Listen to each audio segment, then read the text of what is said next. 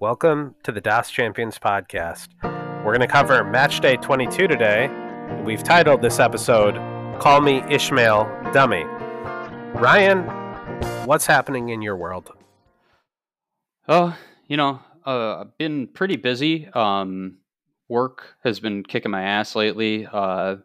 And I was sick last week with COVID. So that was not the greatest, not the worst. I wouldn't advise getting it, but yeah, I'm here now, and I'm happy to be able to talk some U.S. men's national team and soccer, etc. Dude, it is great to have you back. COVID literally has kicked everyone's ass that I've worked with that's had it. And I know that we've been trying to do so much with the pod that, between a kid and COVID, it's been very difficult to make the type of forward progress that we want, although I think we have to some extent. Ryan, can you fill in our audience on a few of the things that we've got cooking? Yeah. First off, is we have a YouTube channel now. It is pretty bare bones at the current state, but it's a good spot to catch the pods if you're more into catching it there, and it'll grow in terms of what kind of stuff we put up there and everything. It's a good thing to have, so we're excited about that. And then we have another podcast in the works right now about sudden cardiac arrest uptick in football in the world. Something we're pretty excited to talk about, and something that takes a little bit more background work in order to make sure you look into what's actually going on and everything. A lot of people have a lot of opinions about this kind of stuff, so we try to maintain. Yeah, well said. It's definitely not one of those pods that we just want to go into with opinions. There's a lot of academic research that we've compiled to try to make it accurate, at least to the best of our ability. I think the final note is we're having conversations with the Washington Post on the NWSL lawsuit, which is timely considering the USSF election. Yeah, I think it's a really good thing to be rehashing right now. Yeah, specifically because of what you said. So it's exciting. I'm getting ready for all that to happen, and also pretty excited about the conversation we're going to have here. We title this U.S. men's national team, this section on our doc, but really it's more of like a MLS transfer WTF segment. Yeah. Acosta and Areola had prospective moves shot down, basically. Seems like they got a little bit of shade thrown on at them on social media, or maybe, the situation was described in a manner that they did not consider appropriate, and they decided to react and say some stuff.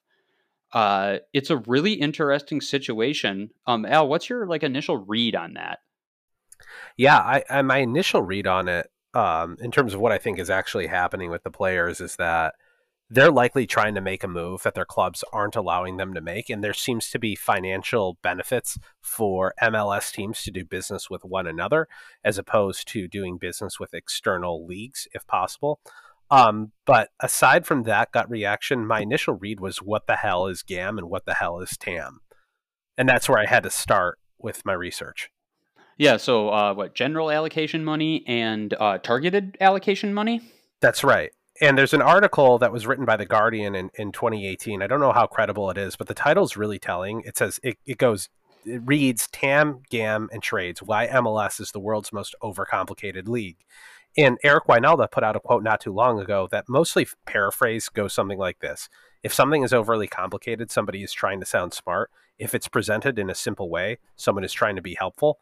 And I'll tell you that understanding GAM and TAM is not simple. What I can also tell you is that using a dollar sign after the word GAM or TAM is inappropriate because it's not dollars that are being exchanged between teams.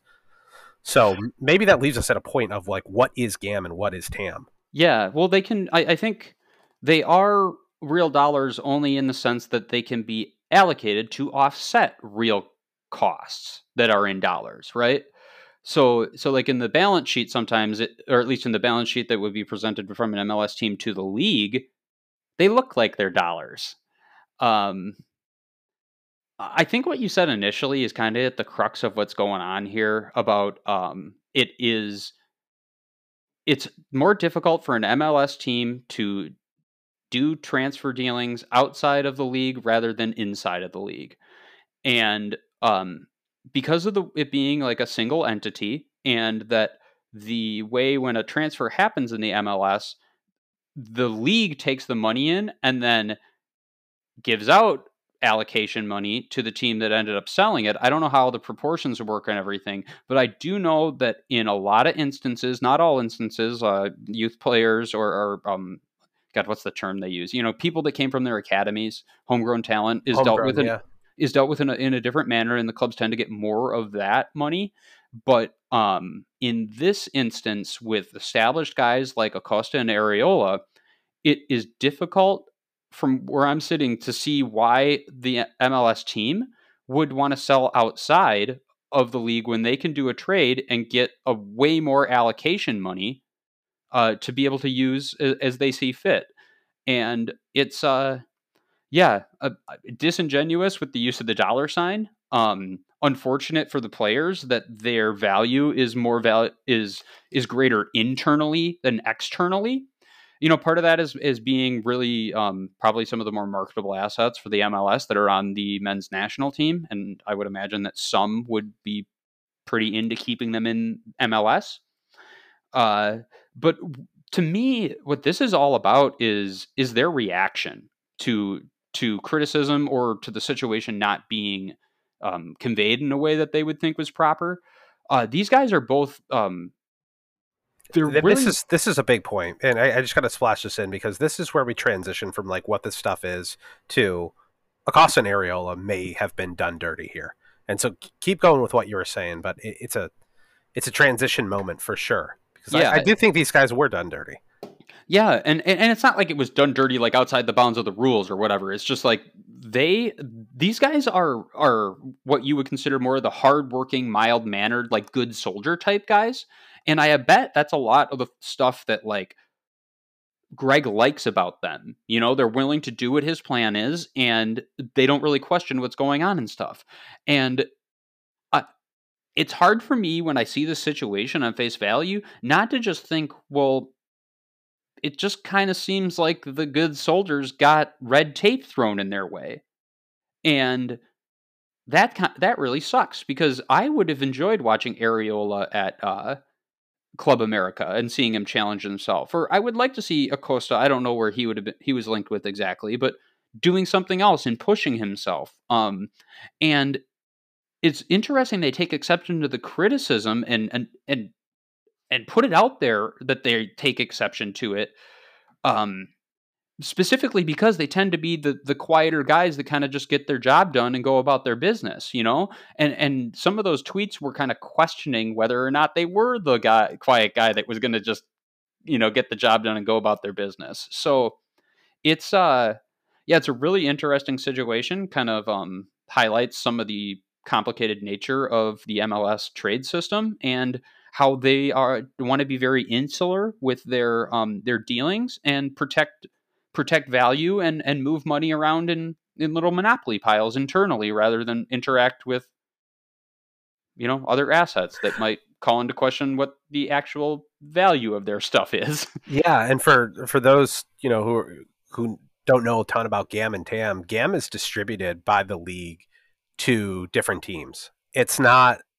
I don't think it's something that is earned per se. I mean, there are conditions in which teams get more GAM or TAM. So finishing, I think, at the bottom of the table does that. And I think there are other conditions that allow GAM or TAM to be moved around, but it's distributed across the league. And then also many times external transfers to other leagues have a percentage of the transfer deal go to the league, which is then used in whatever way it needs to be used. So there are part of which is issued to the club, the players' club in GAM or TAM. Exactly. So but not as much as like if they do a trade.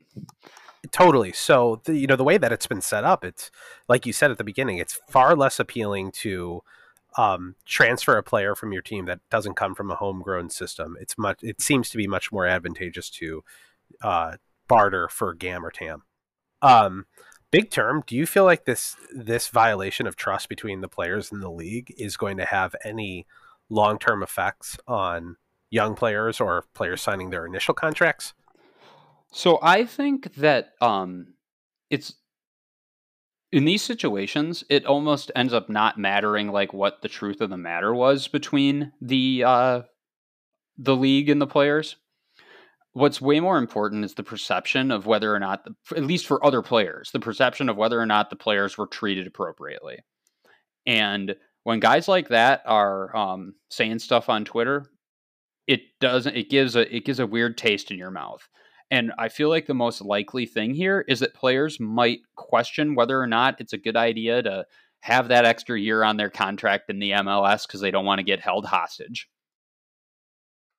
Yeah, that makes total sense, and I think we've talked about that beforehand. That short term deals seem to be the better option for the player. How practical that is, I don't know. I actually went into a brief period to evaluate contracts as a whole, both domestically and in other leagues, and it's very uncommon to see 1 to 2 year deals. Although every place I did see them, I felt like they were massively to the player's advantage. Um, Speaking of transfers and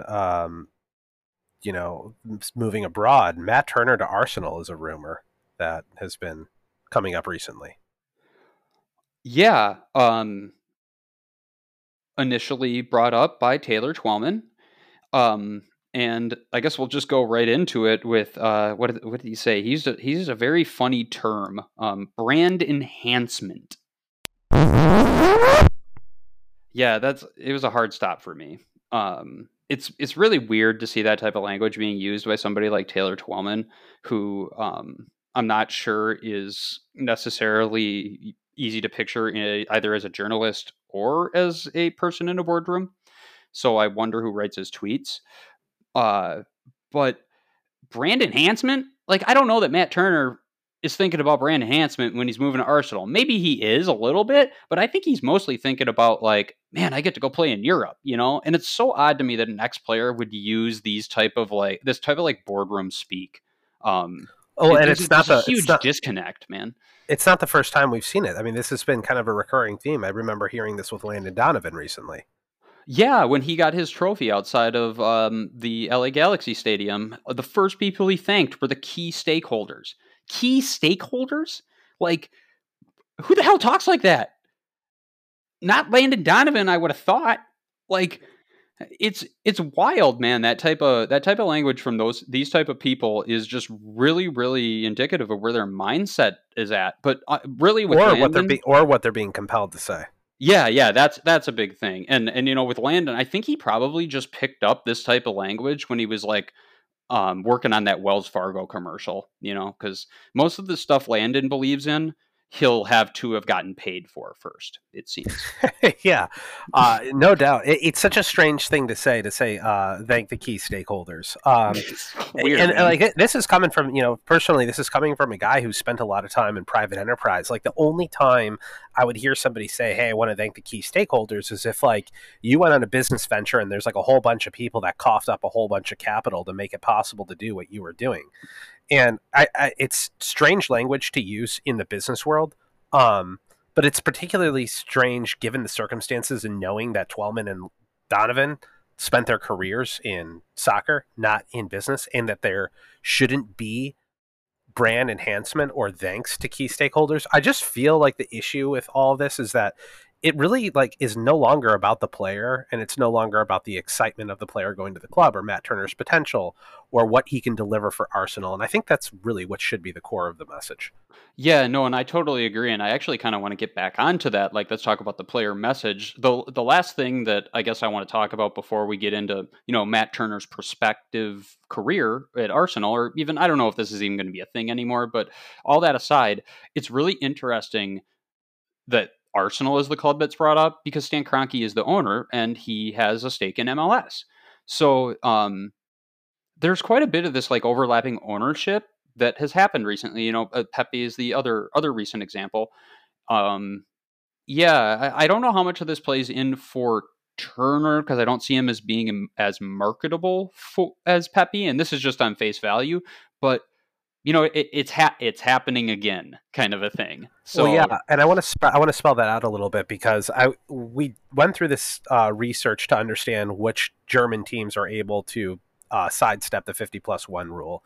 And what we found were the teams were Wolfsburg because of the Volkswagen ownership, RB because of the equity that the employees can use to sway votes, Hoffenheim because of the SAP ownership, and Augsburg because of Blitzer's ability to manipulate shares. And if you look at those teams, that's in the Bundesliga, that's where the majority of Americans are going. And now we're seeing it again with Arsenal, which, it's an MLS team doing business with an MLS owner. And this is just a recurring pattern that is just like too blatantly obvious to disregard. Yeah, what exactly it means and how this instance gives greater context is kind of yet to be seen. But yeah, there's something going on with it for sure. But yeah, I'd like to actually talk a little bit about, if Matt Turner were to move to Arsenal, what do we think that would be like? Would it be like a good footballing move for him? Would it be a bad footballing move? Do we expect him to be a backup? All that kind of stuff. Well, and it's so funny because you brought a really good point to the table. My initial reaction was like, oh, they've got Ramsdale. Like, he's one of the best keepers in the EPL this league. The only guy who's actually competitive with him right now is probably Jose Sa. Of course he's not going to start for Arsenal. This is just a publicity stunt.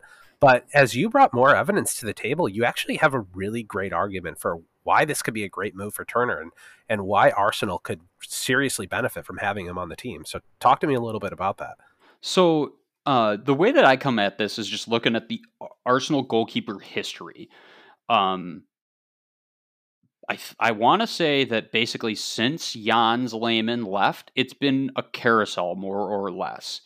They've had, Fabianski there. They had Chesney there. They had Ospina there. They had Martinez there. They had, there's even more, and I'm forgetting about it. But it is a ton of different players, and they end up Bert Leno. They have that end up not being there very long, and then the guys end up being good. Actually, like with Fabianski, they probably would like him, or Martinez. They'd probably not mind having him right now. But that type of volatile history with Arsenal's goalkeeping core actually leads me to believe that Matt Turner would be likely to get a chance in a stretch of games at some point in time. Yeah, Ramsdale's been pretty decent, and he had that one game where he kind of like flew to prominence, and now he's their goalie, right? But like, what if he gets injured? What if something weird happens where he's not able to play anymore or whatever? Like, I just wouldn't put it past Arsenal to end up with like Matt Turner playing a bunch of games and probably not looking that bad. I don't think he's got the foot skills to compete at the top level, but the guy is a very good shot stopper, and that can go a long way in any team still. Obviously, couldn't to reiterate, it makes it more difficult to be a top level guy. The lacking of foot skills is something that we talk about in the U.S. men's national team circle, but it's a difference maker, and is a reason maybe it's difficult to agree with what I'm saying. But I just wouldn't be that surprised if Matt Turner ended up getting a stretch of like 8 Premier League games toward the end of the season because whatever's going on with Arsenal's squad, their goalkeeper volatility, I just don't think it's done yet.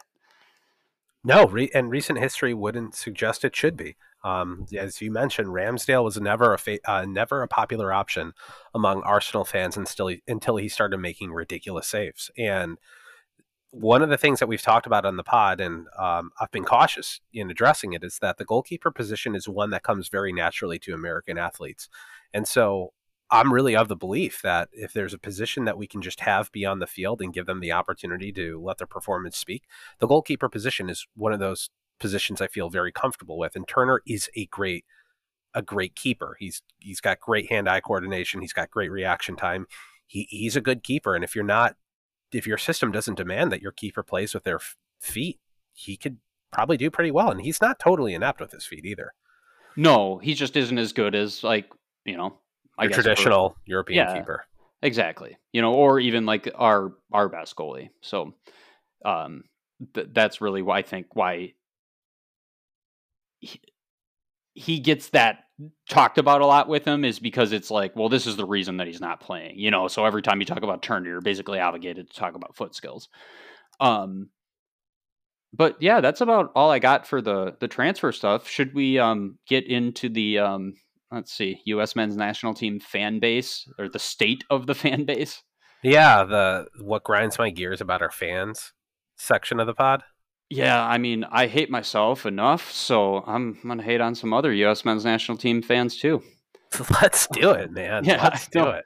I think what number one on those is just like the deference given to Greg Berhalter, but then the like coupled with the lack of like the lack Respect. of respect given to like established operations, you know, like people are so willing to in one side of their mouth like give Berhalter the benefit of the doubt and then turn around and talk a bunch of shit about how bad Norwich is.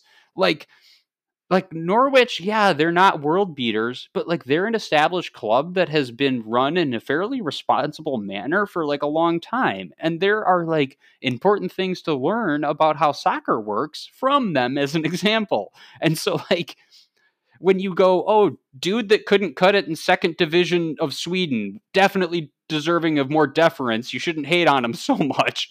And this European team not doing the stuff that I think they should do, like, or they're bad. I don't know, man. It drives me batty. Yeah, it drives me a little crazy as well. And, we kind of see these examples playing out when people take the position that, well, Areola is being called in over Josh Sargent for a reason. Obviously, Berhalter trusts Sargent, and who the hell is Josh Sargent anyways? He's playing on a relegation-bound team in Norwich. We shouldn't even consider him an EPL player. It's such a lack of understanding and respect for an institution like Norwich that, like you said, has been around for a really long period of time. Yeah. And it's not easy to run those businesses and to be constantly up and down as a yo-yo team. So, Yeah, and acting like they're incapable of assessing players properly and stuff, especially when it's leveraged in arguments about like why guys shouldn't be included in the squad, it's just asinine, man. Like, Brooks, for example, John Brooks. Like, John Brooks is by far our most skilled center back in terms of like traditional like European football center back skill set. It's not even fucking close. And like people are like, no. Berhalter just said he wasn't in good form. We'll get more onto this later, but like it's an absurdity, or that like Joe Scaly didn't deserve to be in the squad over Brooks Lennon. Like that is an absurdity. There's no evidence that suggests that is the case. And another thing we'll get into more later, but yeah, man, it's just like people reason, I think, often toward an end rather than taking the evidence and seeing where it brings you. And maybe that's the one thing that I get really mad about with the fan base. Pick your side and reason to your end. That's like our motto. yeah, and one of the things that you brought up as we were preparing for this thing is there are clubs like Norwich or Bremen that really focus on scouting and development. Like that's their bread and butter. Like they're not trying to win the EPL or the Bundesliga, but the amount of resources and intel they have in scouting and development, just those clubs alone, is potentially greater than the United States has across all of its resources, both in the men's national team and the in the MLS as a whole. Yeah, I think it's definitely fair to say that the institutional experience that they have in the industry, it just dwarfs it, and like there's just not real reasons to give such deference to Berhalter while then talking shit about like things that you clearly haven't thought about very much. I'm right there with you. So this is a good segue into the next topic, which is basically the roster drop. And there was a tweet that went out by, I'm going to butcher his name, Terrian Cole. So at Terrian, Tarien, Cole, Terrian Cole. You cannot expect a coach hired by nepotism to construct a roster based on merit. And this tweet is kind of like foreshadowing what the series of events that happened. So, prior to the roster drop, Greg Berhalter is talking about like who he might call up, and this is the interview in which he couldn't remember where Daryl DK played. So Ryan, do you recall how that interaction went exactly? Awkwardly. Yeah. I remember that part. I think the best way that I can describe it is it seems like he had a brain fart and he couldn't remember the name and he was like, well, Ishmael's the coach or whatever, and like he plays for which team again? Oh yeah. Um, and you know what? We all have our moments where we forget stuff, right? But like, could you imagine this happening if the player in question was Sebastian Lletget? If you said yes, you're a fucking liar. Right. Like, the, how did you put it yesterday? Even though I think it's like an extreme example, basically, like you I don't don't forget my wife's first name. exactly, and that's like that's obvious, right? But like you remember the shit you care about, you know.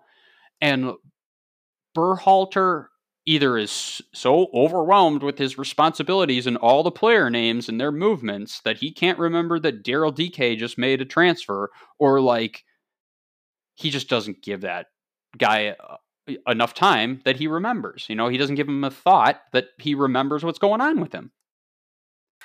Yeah, there was a moment that people pointed to with another interview that he did where people asked what constitutes being in good form, and they talked about the aggressive response that Berhalter gave. I didn't read too much into that, but this DK thing, it really bothered me, and it bothered me because DK's been.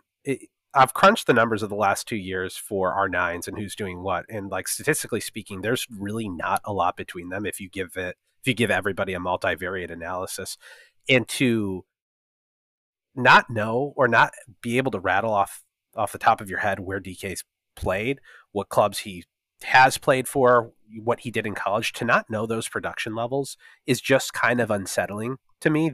I would think with the questions he has to be asking himself about the starting nine, knowing DK's background would be like one of the things that he knows most intimately. And so to me, it just kind of stood out as like a moment of just like failed responsibility. And I might be overlooking it, but it really rubbed me the wrong way. Yeah, it rubbed me the wrong way as well. You know, it did to me. It's just kind of a sign of where his head's at. Um, so I think like the net of this is like when Berhalter speaks, I get the impression he's going to do dumb shit. Yeah. Um, and so Yeah, then but go ahead. no, I was just gonna say, but it's okay, man. You know, he'd just be like, dude, it's fine. You know, my brother works here. Right. It's like, are you questioning me? Do you know who my Yeah. brother is? Um, Uh, so the roster then comes out, and there's some controversial inclusions we think were present in the roster. And so, Ryan, does it make sense to go down the list of names that we think are somewhat controversial inclusions? yeah, do you just want to kind of like do a little discussion of each as we touch on them? Yeah, we should do a little discussion of each, and I should mention that we had the opportunity to interact with Calcio Moneyball, and he gave us some perspective on why these players may be better options than the recommended options that we've put forward. And so we'll address what I call the Calcio Moneyball argument with each of these guys. But let's start with Brooks Lennon. Yeah, that's a name. Right. Yeah, no, I just don't. I don't see any merit as what's going on here. Joe Scaly, you know, he's played a lot of games at a high level in the Bundesliga, and if Gladbach is very comfortable starting him against, you know, basically Bayern any team Munich. that they play, yeah, Yeah. up to and including Bayern Munich, um, I don't exactly understand why he would not get called in over Brooks Lennon. What in the world has Brooks Lennon done that's on par with that at all? Like it just is, and if neither are experienced, which is basically the case, like what is the tiebreaker here? What makes Brooks Lennon better? Joe Scaly's like plays not in a good league. You know, Brooks Lennon like is probably a good up and coming guy, but like he didn't go to Gladbach and start like every game in the fall. Right. Um, it's yeah, and this we kind of broke this down in terms of the fullback position in a like, well, what would the full complement of fullbacks look like? You know, and you got Dest and you got Robinson on as the primary guys, right? You got Yedlin as like your veteran backup and journeyman, so like he usually is a good inclusion. And then do we want a left-footed backup or do we want another right-footed guy? Yeah, Or we want one basically a that can guy play. playing out of position. Yeah, or do we want a guy that can play both sides? Like Scaly. Um, and through all of those like different chains of thought, it's very difficult to arrive at Brooks Lennon as the correct option. like, Yeah. bring in Jonathan Gomez if you don't like the way Sam Vines or Bello have been playing. Bring in Joe Scaly because like he's really fucking good. It doesn't. It just doesn't make sense. No, it doesn't make sense. And one of the arguments I hear is that, well, Joe Scaly or Jonathan Gomez or Sam Vines, they don't have a lot of minutes and they're not integrated into the men's national team. That's a moot point. It's a really weak argument. It doesn't Isn't it hold. also true of Brooks Lennon though? It's absolutely true of Brooks Lennon. But my issue is if you take that argument to the extreme form, then how do you reconcile anybody ever getting introduced to the team? Exactly. It's got a dead end, that argument. And so you have to understand what your stopping points are with, well, they don't have minutes. Well, they haven't been integrated into the club. Well, at what point do you give somebody minutes and integrate them to the club? If you're going to take that position, you have to take the position of when is the exception. But regardless, Joe Scaly's balling out in the Bundesliga. He's showing up against teams like Bayern Munich. Brooks Lennon, nowhere even close to that discussion. Jonathan Gomez played how many minutes with the men's national team? Like 10, and basically was the source of a goal. Like, he didn't score the goal, but it was his actions that allowed the goal to be scored. And a lot of people will say, well, anybody could have done that in that position. It was just a matter of coincidence. Well, you know what? He's got very few minutes under his belt, and he basically created a goal scoring opportunity and won us a game. And like, you can't take that away from him. That's just not something you get to do in sports. Sam Vines has gone to another league. He's somewhat performed. I mean, I don't know if he's been dominant for the team that he's been playing for, but he's a left-footed player that's at least made the move to Europe, isn't going to be playing out of position. Like, any of those guys seem like a better option than Brooks Lennon. So I was absolutely baffled that Brooks Lennon was included in the squad. Yeah, it doesn't make any sense to me. And Brooks Lennon, like the logic that you apply to justify his inclusion, it just sounds like it's idiocracy. Like, oh no, it's got what plants crave, Oh, Like, yeah. it's asinine shit, man. And Dude, people fucking gobble it up. So let's move on down the list to Mark McKenzie, who's included in the team over somebody who's quote unquote out of form. The hypocrisy of this is insane, because the truth is for anybody who knows what in form and out of form means, Mark McKenzie is probably not a guy in form. He's not playing, and he has made huge mistakes for the men's national team. I mean, he has been. People look at John Brooks. It's like, again, hypocrisy is the perfect word, because people look at John Brooks and they're like, "Oh, he made a mistake that caused us a goal." And it's a horrible analysis of the game tape and what actually happened on the play. But the player who's actually made mistakes that have caused goals to be scored against us, Mark McKenzie is one of them. Yeah, and he isn't getting consistent minutes for Genk. Genk. He plays a decent amount, and I think his playing time overall is on the rise right now. But he's nowhere near an established first teamer for Genk. He's nowhere near in the class of John Brooks. John Brooks is just our best center back. And like, the only reason that you wouldn't include this guy in the squad, in or out of form, is because there's something else going on with the coach and him. Yeah. You might be, and what you think it might be is probably informed by where you sit on the MLSer versus Euro snob continuum.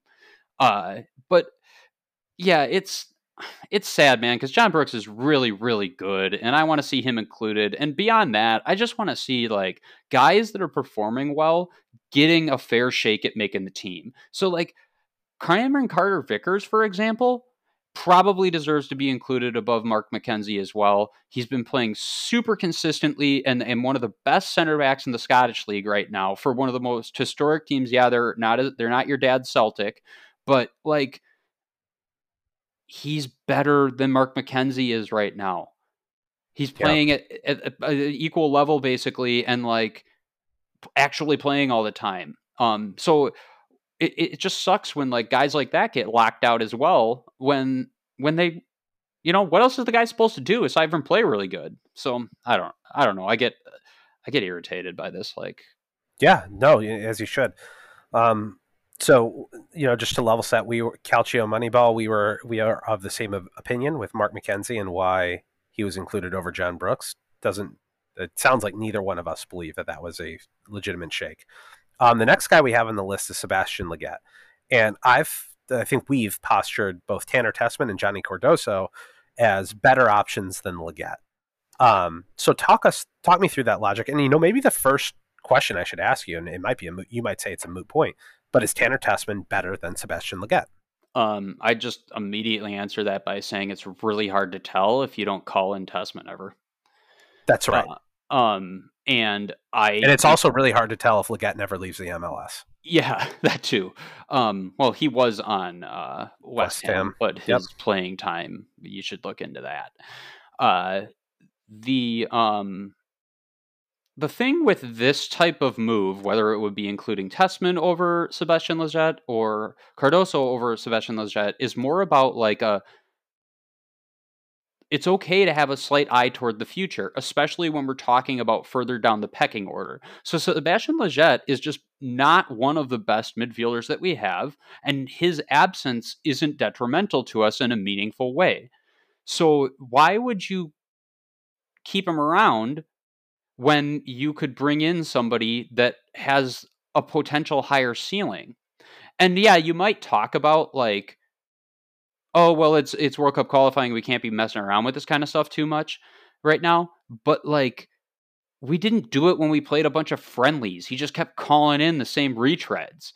So I don't, it's hard for me to like buy into that because like Greg didn't do that shit when he could have. And I watch enough that like Tessman has a skill set that may allow him to be much, much better than Sebastian Leggett. Johnny Cardoso certainly has a skill set that could allow him to be. So why don't we just get a chance to see these guys, these younger guys that will be with us into the future and whose growth arc is going up, get to interact with the other good players and see what happens. Usually when you play with other good players around you, your level raises, unless you're a shitbag, and then you don't call them back in. Like, which is what should have happened with some of the other guys we're about to talk about. Yeah, I agree. And just to recap, like, is Tessman or Cardoso better than Leggett? Like, if you're to me personally, the answer is like, yes, they are better. But that's besides the point. If you can't make that determination, there's like a hierarchy of decisions that you would go down the list to do your tiebreaker with. And so if it's like skills number one and you're undetermined, then you move down to the next criteria of how you're going to make your decision. And so let's say you're buying a car and you're like, I want the Kia Telluride or I want the Honda Palisade. If they offer the same features, your secondary condition might be like, okay, which one costs less? And your third condition or your third level in the hierarchy might be like, okay, which one has a more reputable brand that runs for a longer period of time? As you said, when you're splitting hairs between guys who are at the bottom of the depth chart, it's okay to keep an eye towards the future. And Leggett is not the future. Yep. No, couldn't have said that better myself. So next on the list, we've got Alex Roldan's brother. Oh, yeah, that guy. A guy that keeps getting included, and even though he does dick off, it doesn't make any sense, man. Like, and then as the plausible alternative we have here is Jordi Mihailovic. So like that guy is an MLS player that had the most assists in MLS, if I remember correctly. That's right. And like he doesn't even get a sniff at any of the qualifying.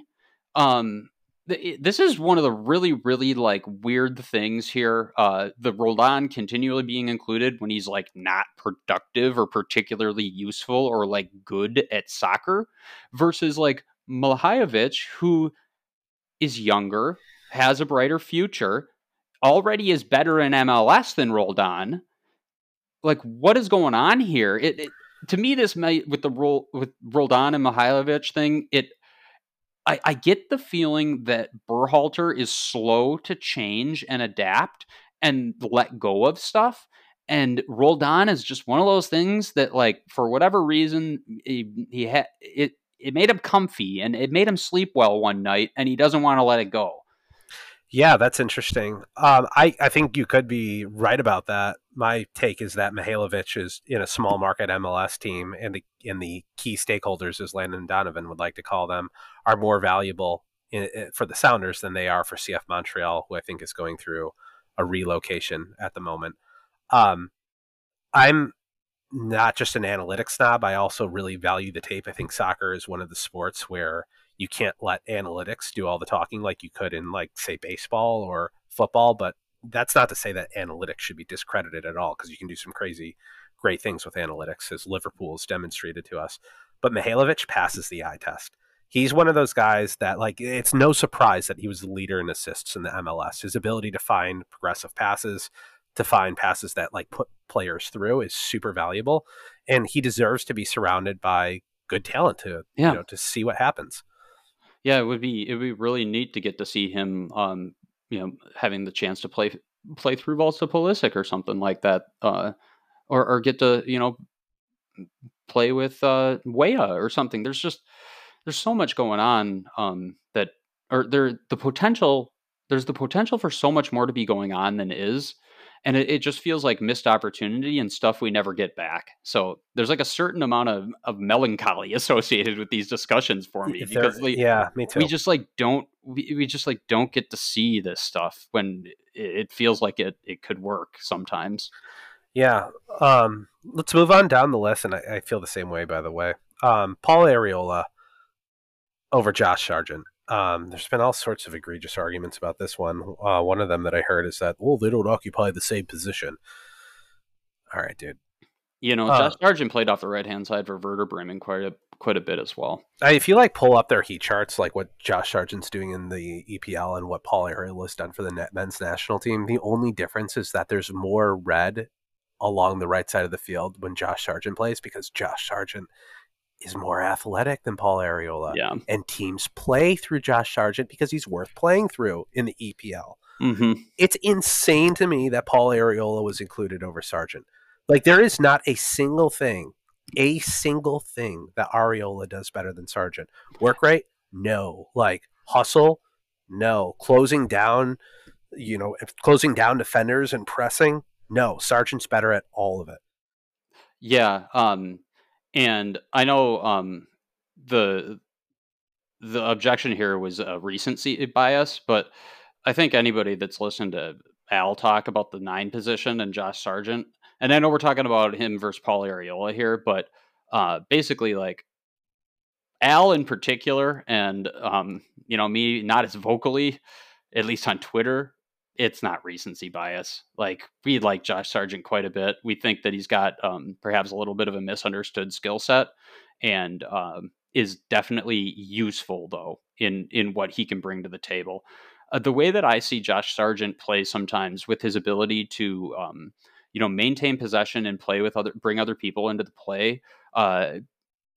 Like you said, that Norwich literally can play through him. It's not pretty shit necessarily. They're kicking it up to the right hand side of the field, letting Josh Sargent like beat fools up, win the balls, and get Yeah. stuff going. But like, he can do that really friggin' well, And you would never do anything like that with Paul Areola. And like He's Sargent 5'5". can like come back to the ball, hold the ball, do nice passing interchanges. Like I said, bring other people into the play. Um, you can just utilize what Josh Sargent is in a few different places throughout the field. There's a lot of people talking about how he is probably most well suited for the midfield, and I Yeah, think he can shout do. out to our boy Berlin Amerikaner. Yeah, he's been. Sergeant 678, his burner. I love it.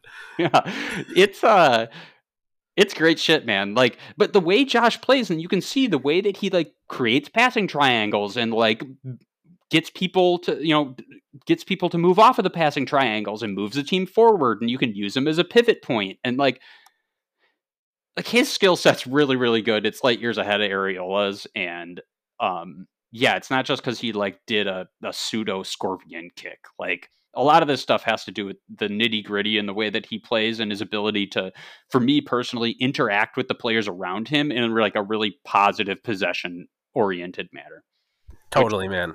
Well, Areola, like, just he doesn't do that kind of stuff. no, but he is Craig Berhalter's Oh son. gosh. Yeah, So son. I love you, son. I love you, I love you, Dad. All right, so Jordan Morris. This is an interesting one because people again will like to talk about form. Somebody who has shown no form is Jordan Morris because Jordan Morris hasn't played, and the game against Bosnia doesn't fucking count. No, it absolutely doesn't count. And this is just straight shoehorned in. You know, it's like, let's help rehab the MLS players because that's what the U.S. men's national team is here for. Let's like jam a guy into the roster when he hasn't played at all at any competitive level. And the reason that we wanted to bring Hope up here is the other option is because, like, hey, Hope hasn't played much either, so shouldn't we just bring him instead? He's like Didn't he ball out during the Gold Cup? Yeah, and he's got a way more well-rounded skill set than Jordan Morris does. So that for me is really important. And he's got, like, here's the thing that'll piss a bunch of people off, but like, he's got the mentality. Hope has that killer instinct. Hope didn't make it in the MLS, had to work his way through Europe. Wonder if him not being in the MLS plays onto it all. Jordan Morris didn't try to go to Europe because he wanted to play tiddlywinks with his goddamn parents. Like, the mentality discrepancy here is fucking incredible. It is. And yeah, I didn't really get what Calcio Moneyball was saying there. Yeah, I feel old. I don't know. Maybe it was a joke I didn't get. Calcio Moneyball. Yeah, sorry, bro. We're old and we're not cool anymore, and we're not trying to be cool. You were never cool, dude. It's fine. No, it's fine. I know. All right. So last one we have is Jesse Zardes. I mean, what the fuck, dude? Why do people hate Jordan P. Folk? What has he done? Like, does he need to save like a family from a burning house, or multiple families from a burning house, or does he need to like find a unicorn in a cave, or like hit a hole in one with a golf ball? Like, what does he need to do for people to respect him? Be Ricardo Pepe. Yeah. So basic. Yeah. Yeah. Okay. Like, I think that would solve it pretty quick. Yeah, it's weird his continued snub, especially with like Zardes as the, replacement. Like, Jesse Zardes is not good at soccer, guys. He just isn't. He shouldn't be included in the national team. He's not good. Like, I don't know what to fucking say. If you don't think that, then you literally don't know what you're talking about. Yeah, I don't get it. I've heard people like argue that P-Folk isn't in form, and I question if they even understand what form means. It's like, he's not in form, he hasn't played for a month. That's like not how form works. There are times where players, where teams go on international breaks and the players continue to train with their team. And there was even times, I mean, for me personally, after a college season, we would go into like a futsal league, and I was in my best form after the season because I had spent the entire season training and I was still had fresh legs. Like, being out of form was being out of a season and coming into a season and struggling to get my legs underneath me. You don't lose form training with your team, not having played games for a month. And the last game that P-Folks played in, he scored 4 goals. Like, I don't understand it. And so, that's one of the arguments I've heard against P-Folk, is that he's not in form. But and there's another argument that I've heard about him, which is like, oh, he doesn't fit our system. And I'll address that one later. But for the purposes of this conversation, one of the things that Calcio Moneyball brought up was that he's immobile. And I don't care that he's immobile.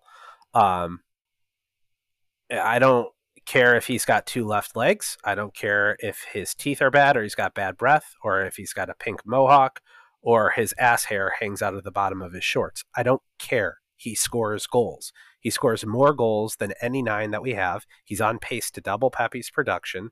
He scored goals in the Champions League. He's rumored for other European moves. Like, I just don't think people understand who he is well enough, or not tracking his production, or haven't paid attention to what he was doing when he was Ricardo Pepe's age, which was scoring goals in the French league. So I don't understand the hate for P-Folk. Yeah, I feel like what happened was Thierry Henry questioned Berhalter that one time on the the Champions League show, and it basically is like now Berhalter's triggered. Yeah, hates P-Folk.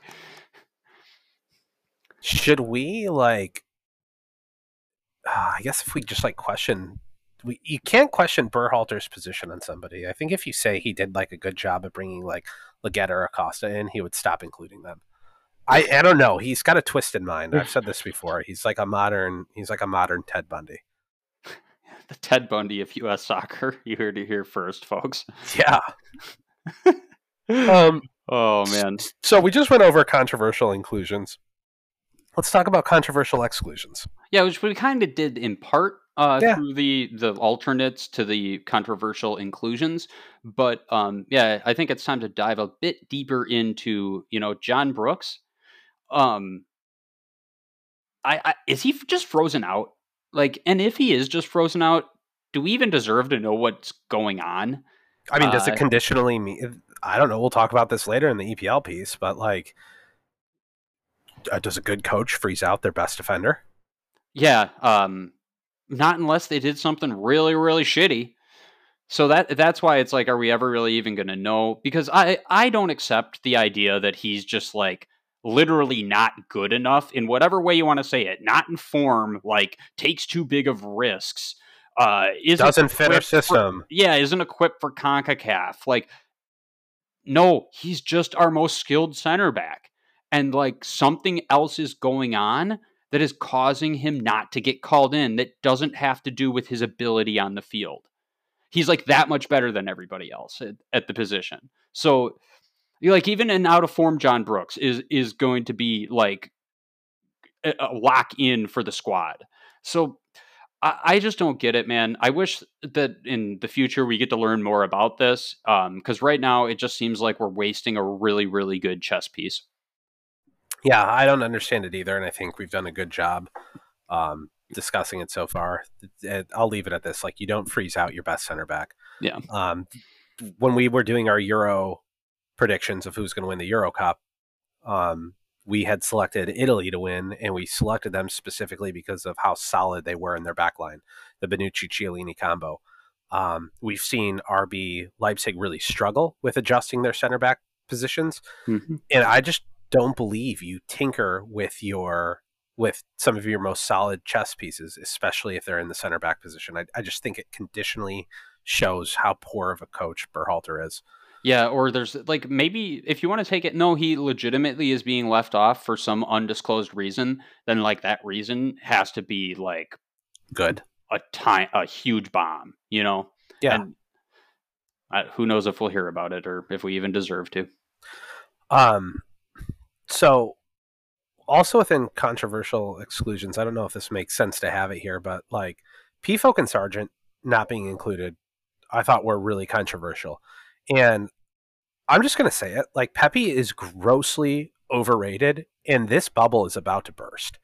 And we've been talking about this, I don't know, we've been talking about it for like 3 months. Yeah. Yeah, as soon as Pepe had his run with the men's national team and he scored like 3 goals, I think, in the first 2 games he played or something like that.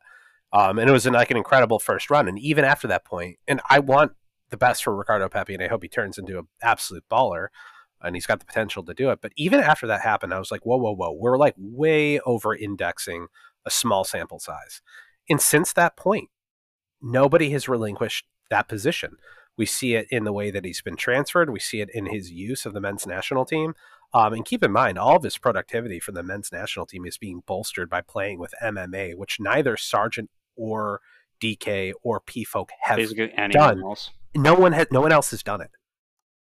Yeah. So,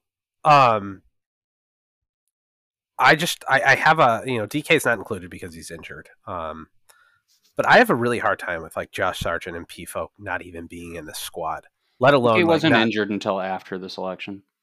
Oh, that's true. Yeah. And by the way, DK has the same production that Pepe has over if you look at a 2-year sample size. So if you basically look at their minutes played and goals scored, DK has just as many goals scored per minute as Pepe. The only difference between the two is DK played with lesser talent in experimental lineups. Yeah, with Pepe, he needs to do something in the Bundesliga pretty soon here, or those Augsburg fans they're not going to stay quiet about it. And it's going to be interesting to see how that all develops. I hope he scores. pretty soon and starts getting it together in the Bundesliga. And more than that, I hope he scores on Thursday night here. But also, one thing to make sure that everyone understands, because I think people can get triggered: overrated does not equal bad. For the No, it purposes of doesn't. having civil conversations about this and actually trying to understand and have nuance, like, overrated does not equal bad. We try to not deal in like absolutes here, unlike our Sith brethren over in Don Garberville. Yeah. Um, but yeah, No, it's it's a bittersweet moment in a sense because like there's this element of like told you so. That's what's going on. And yeah. I'm trying to suppress that a little bit well, because, like, yeah, but you it's don't like want to root against people. no, You you want them don't. to do well. And Pepe didn't do anything wrong, and so you want Pepe to be successful, and so it's this bittersweet type of thing where it's like, yeah, I was right, but like you're watching this dude who's if he doesn't start producing in the Bundesliga, is going to get eaten up by the Augsburg fans, and it's gotten to the point where like we discussed that this was going to happen when if he's unable to perform, which I hope he isn't, but so far he has not been good. Um, People are either going to blame his agent, they're going to blame the club, but what we're seeing first is people are starting to question the legitimacy of like publications in Europe. Kicker, I think, is the one that was questioned most recently. Yeah, with their scoring system and everything, and people thinking that he got like underrated or whatever. People Right. are hypersensitive to the way that you talk about Pepe, and it makes it difficult to have honest conversations around him. I don't disagree. Um, so what other talking points do we have for the men's national team? Something that you had brought up that I really want to talk about here is Tyler Adams, because he's super integral to the team. We don't have much of a like for like replacement, but I think you and I agree that he isn't let's say, operating at his optimal level recently. And what does that mean for the U.S. men's national team? And like, what are some prospective ways to deal with or replace a Tyler Adams that isn't firing on all cylinders? Yeah, I'm really bullish on De La Torre, and I know that 95 to 99% of the fan base is going to say you take Tyler Adams over De La Torre any day of the week. My dumbass mind feels like De La Torre actually offers a very dynamic change in the way that we play if Adams is either out with a second yellow card or loses form so significantly that he can't be included. And note that over the last few international breaks, like Adams has turned over the ball in occasionally in bad spots, like nothing to phase him out of the lineup. But in the event that De La Torre had to play, and you brought this to me, Ryan, De La Torre is a guy that's what people would call press resistant. Yunus Musa is also a dude that's press resistant. What that basically means is like when teams try to press these guys, they're very difficult to press. Their ability to turn with the ball and punish you for pressing, especially if you can't do it effectively, is something that opens up opportunity for your team. And so against poor competition, having press resistant players can really like take a score line from 1 to 2 to nothing and make it like 4 to 5 nothing because you get these awesome counterattacks. And against good teams that want to press, being press resistant really lets you punch above your weight. De La Torre's distribution is absolutely phenomenal. If you look at his highlight reel, it's like these $1 million moves where like somebody tries to press him, he turns them, dribbles up the entire length of the field, feeds the ball to somebody's feet at the mouth of the goal, and they miss the goal entirely. It's just like it's like clockwork. It happens every single time. And I'm just really curious to see what would happen if a guy like Yunus Musa and De La Torre were able to play together in a midfield and how often they would progress the ball and how many opportunities we would generate. They're different players that can both occupy the six. Yeah, my reservation here is mostly in that I've never seen De La Torre operate as the like pivot point, as the single six. It's always in a Yep. double pivot, Yep. and I don't know about his ability to do the kind of like mopping up type of stuff that Adams excels at. And I'm not sure that totally like foils what you're talking about, but for me that's like the biggest question mark that I have when I hear what you're talking about. I totally hear you. I thought about that because I brought it up and I got eaten alive for bringing it up. And one of the topics that was brought up was like, people are going to run through us because we won't have any defensive posture. One of the things that I will say is like from a statistical standpoint, De La Torre is not performing poorly. He's actually numbers wise, and the numbers aren't comparable. One person said it's like comparing Division One basketball to the NBA. Numbers wise, he seems to be performing at a higher clip than Adams. There's a lot more to it than that. Like obviously, like Adams is put into a position at RB where he's like tied to the whipping post if he can't perform defensively, and he's put in these like very difficult positions where he has to like eat yellow cards or like serve as the last line of defense. So it's like very difficult to compare the two of these things. But what I will say is that if you're going into a game and you're not sure if somebody can operate defensively or offensively, I would venture to take the guy that you know can operate on the offensive end of things and be pleasantly surprised that they can hustle and work their ass off on defense, which I think De La Torre can do. And a lot of people would disagree with that. I think what I'm getting to is that I don't think De La Torre is bad defensively, and if he's put into a position of significant defensive responsibility, I'm not convinced, and I've seen no evidence to support that he can't do it. There is no evidence to support that he can, though. Yeah, I mean, he's put in some really solid defensive performances in a double pivot, being the team that's like, has less of the ball. So he's fine at the defensive responsibilities. It's more for me about the difference between being the only guy there and having somebody next to you and how that type of dynamic works. That would give me pause in the situation. But I do like the concept of, if I'm going to make some sort of selection, I would rather put the guy that I'm nervous in about, like, I know can handle the ball well, but I'm have question marks on the defensive side, rather than the opposite of that. I appreciate that mentality. I think it's good to be positive. I think soccer's a sport of confidence and belief in yourself in a lot of ways. I mean, a lot of shit is, right, but like soccer is especially when the ball's at your feet, and knowing that, like, I can take the ball, I can pass the ball to my teammate, I can get the ball back, I can move, like, having the confidence to do all those things and not feel like you're going to cough the ball up is really what ends up separating the teams at the top. So De La Torre has skills to be able to participate in that manner at a decent level.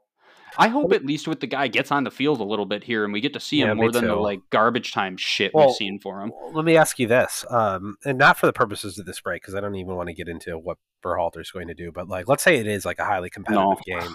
Let's say it's a highly competitive game, and Adams goes down, and you have to look. You look at your bench, and you've got Acosta, or you've got De La Torre. Who are you putting out there?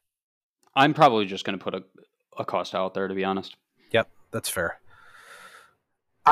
Needless to say, I'd put out De La Torre, but that's fair. It's a good question. Um, all right, so let's move into other talking points for the men's national team. Weston is in fantastic Yeah, form. some of the Positives. we'll close it out with some positives here, because we love our negativity over at Das Champions.